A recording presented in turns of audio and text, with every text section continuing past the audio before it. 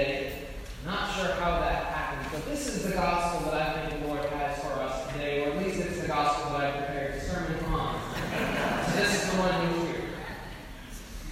Generations of preachers and teachers, musicians and poets have seen in today's gospel texts multiple layers of meaning that go beneath the surface. You all know the hymn. We'll sing it in a minute. Amazing grace, how sweet the sound that saved a wretch like me. I once was lost, but now am found. Was blind, but now I see. On the surface, the meaning of this story is straightforward. Here's a blind beggar named Bartimaeus. He's reduced to poverty and begging for his food. Of course, he wants to see again. So would we all if we were in his shoes. And then here is Jesus, the healer, like we see in so many other biblical passages, coming to Bartimaeus and healing him from his physical disability. We have seen Jesus do this time and time again. The great New Testament scholar Richard Boughton has drawn our attention to the importance of named witnesses in the Bible. You should pay careful attention whenever you come across a story in the Gospels with a specific name attached to it, like this one. In this case, Bartimaeus, son of Timaeus. It's very specific. Professor Boughton says that this is the Gospel writer's way of letting readers know who the witnesses are who vouched for the story when he was doing his research. It's sort of like the ancient world's way of saying, well, this is Bart Thompson we're talking about here. You all know Bart. He's old now, but he's still around. You can go and ask him the story yourself when you run into him at the grocery store. On one level, you see, this is the story of a real guy, Bart Thompson. Bart Thompson was blind, and now he can see. At the same time, though, it's also a story that has been carefully crafted to have meaning, spiritual meaning, on another level. St. Mark puts it right in the center of his gospel, right after the introductory period of Jesus' ministry, and right before he starts to face the stiff resistance that will lead to his trial and death. Bishop Robert Barron says that St. Mark told this story in such a way that it is meant to contain within it something like an itinerary, a picture of the whole spiritual life of conversion. As the hymn says, I once was blind, but now I see. Look first with me at where Bartimaeus lives. This is where you can first start to see the meaning of the story. By the way, I have to start calling him Bartimaeus now, because if I call him Bart Thompson, it makes me think of an old guy I used to know in the farmer's shack drinking coffee at the Senate station, the gas station in small town North Dakota, growing up. So he's not from small town North Dakota, he's from Jericho, so let's call him Bartimaeus. So if he's from Jericho, for readers of the Bible, what do you first think of? Well, Jericho is the ancient pagan city with the big walls. Remember that? Where God told Joshua and the people of Israel to march around with the Ark of the Covenant 7 times and blow the trumpet until the walls came tumbling down, like the old hymn says. That's Jericho. To make us think, you see, not just of big walls, but of the walls that a whole culture can put up to keep God out. That's the symbolic meaning of this part of the story. It stands in for the way that the assumptions and habits of the culture that we live in can keep us from seeing God. What do I mean by that? Well, the philosopher Charles Taylor, to be distinguished from Chuck Taylor, who's the basketball shoes, but the philosopher Charles Taylor, in his monumental book, A Secular Age, tells the story of how Western culture went from a place where it was virtually impossible not to believe God, to a place now where for some people it feels almost impossible to believe in God. I think we all know people like that, right? They might even say, I'd like to have faith, but I don't. It doesn't make sense to me. Well, how did that happen? Well, the book is from Harvard University Press, and it is literally longer than the Bible. So I moving her away.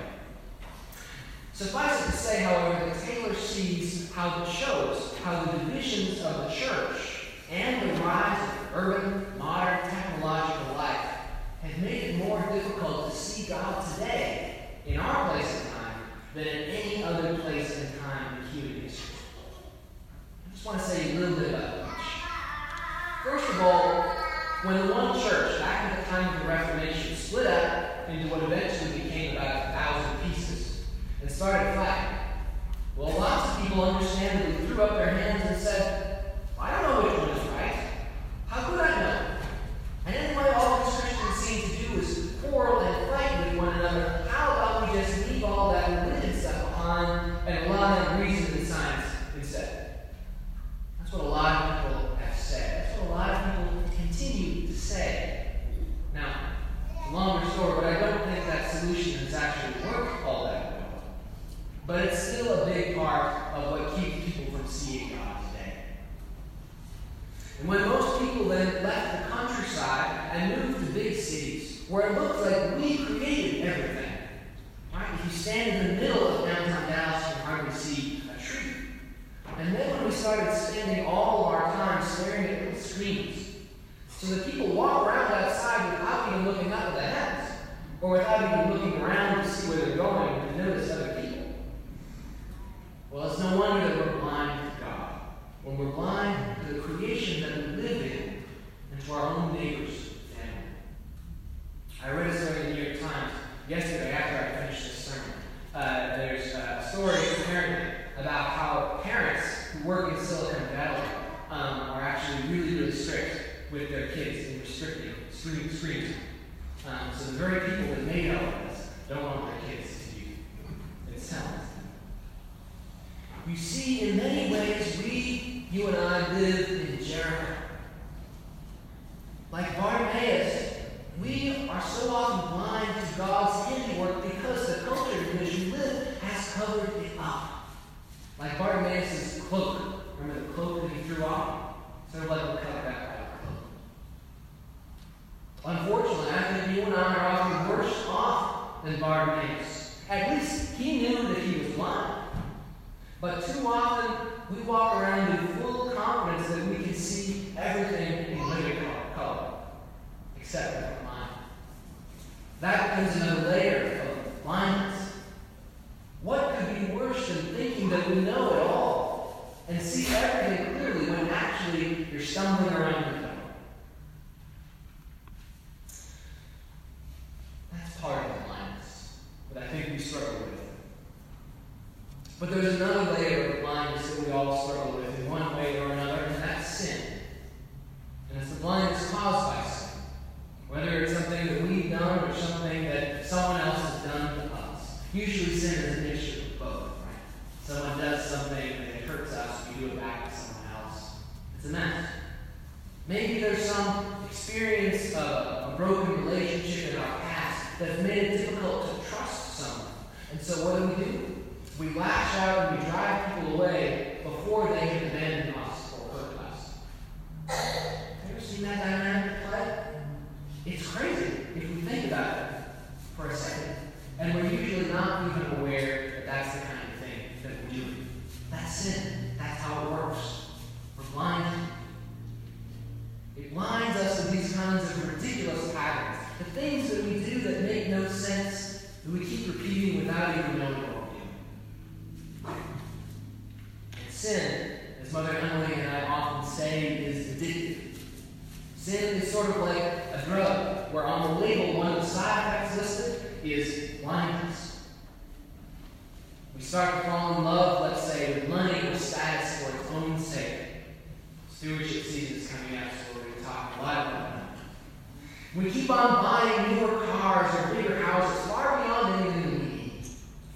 We don't even notice how ridiculous it is for there to be entire neighborhoods full of houses as big as Downton Abbey, and then other neighborhoods where working men and women parents can't even find safe places for their children to play outside.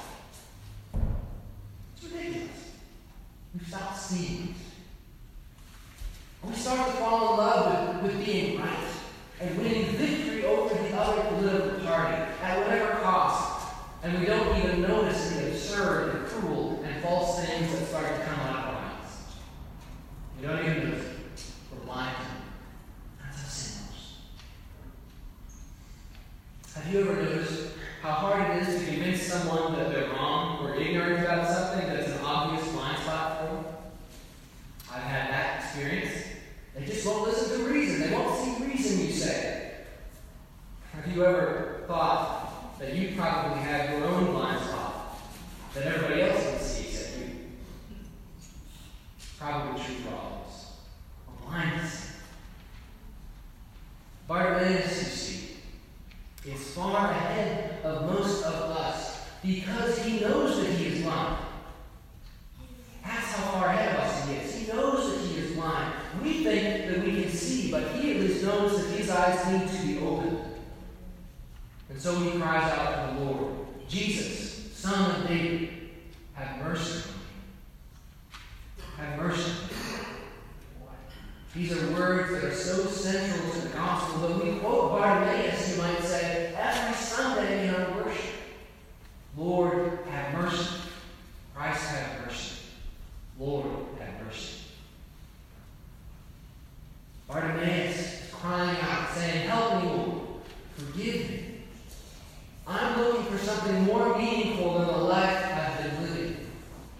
I'm looking for a way to be free from my past, from the burdens I don't know how to bear, and the sins that I can't seem to shake. I'm so blind that I've forgotten what it would even look like to see. But here I am,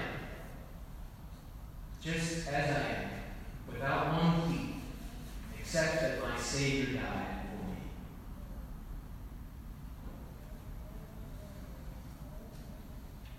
You see, that's why the story is at the heart, the center of St. Mark's Gospel. It's because it's at the center of the gospel of Christ itself. This is the cry that Jesus hears. He answers Bartimaeus out of all the people in the crowd. You have to imagine there were hundreds of them, all along him. And who did he hear? Bartimaeus. And it says, call him here. Bartimaeus throws off his cloak and he goes over to Jesus. I have to imagine that there was someone taking him by the arm and leading him there because he was blind. And Jesus asks Bartimaeus, what do you want me to do? What do you want me to do for you? It's a great question, isn't it? If we put ourselves in his shoes, what would we say? We might think it's obvious, right? That if we were blind, we'd ask to see again, but wouldn't we do? You see, being blind, the blind spots that we put out can be more comfortable than the alternative. That's why we're blind to certain things in our lives. We're blind to things that we don't want to see, either about ourselves or about the world that we live in. How would I live with myself if, ... Who would I even be if I were wrong about it? Or what if I had to admit that they're right? And what would I have to give up if I really followed Jesus? I really gave him my whole life. Well, that's a frightening prospect. But Bartimaeus was not afraid. He wanted to see, to really see, however hard it was, whatever it cost him. And so he stood up from where he was sitting. And he threw off his cloak, cast away everything that protected him and kept him between, and was between him and Jesus. And then standing there, all exposed, just as he was, he said to Jesus, my teacher, I want to see you. Lord, Son of David, have mercy on me.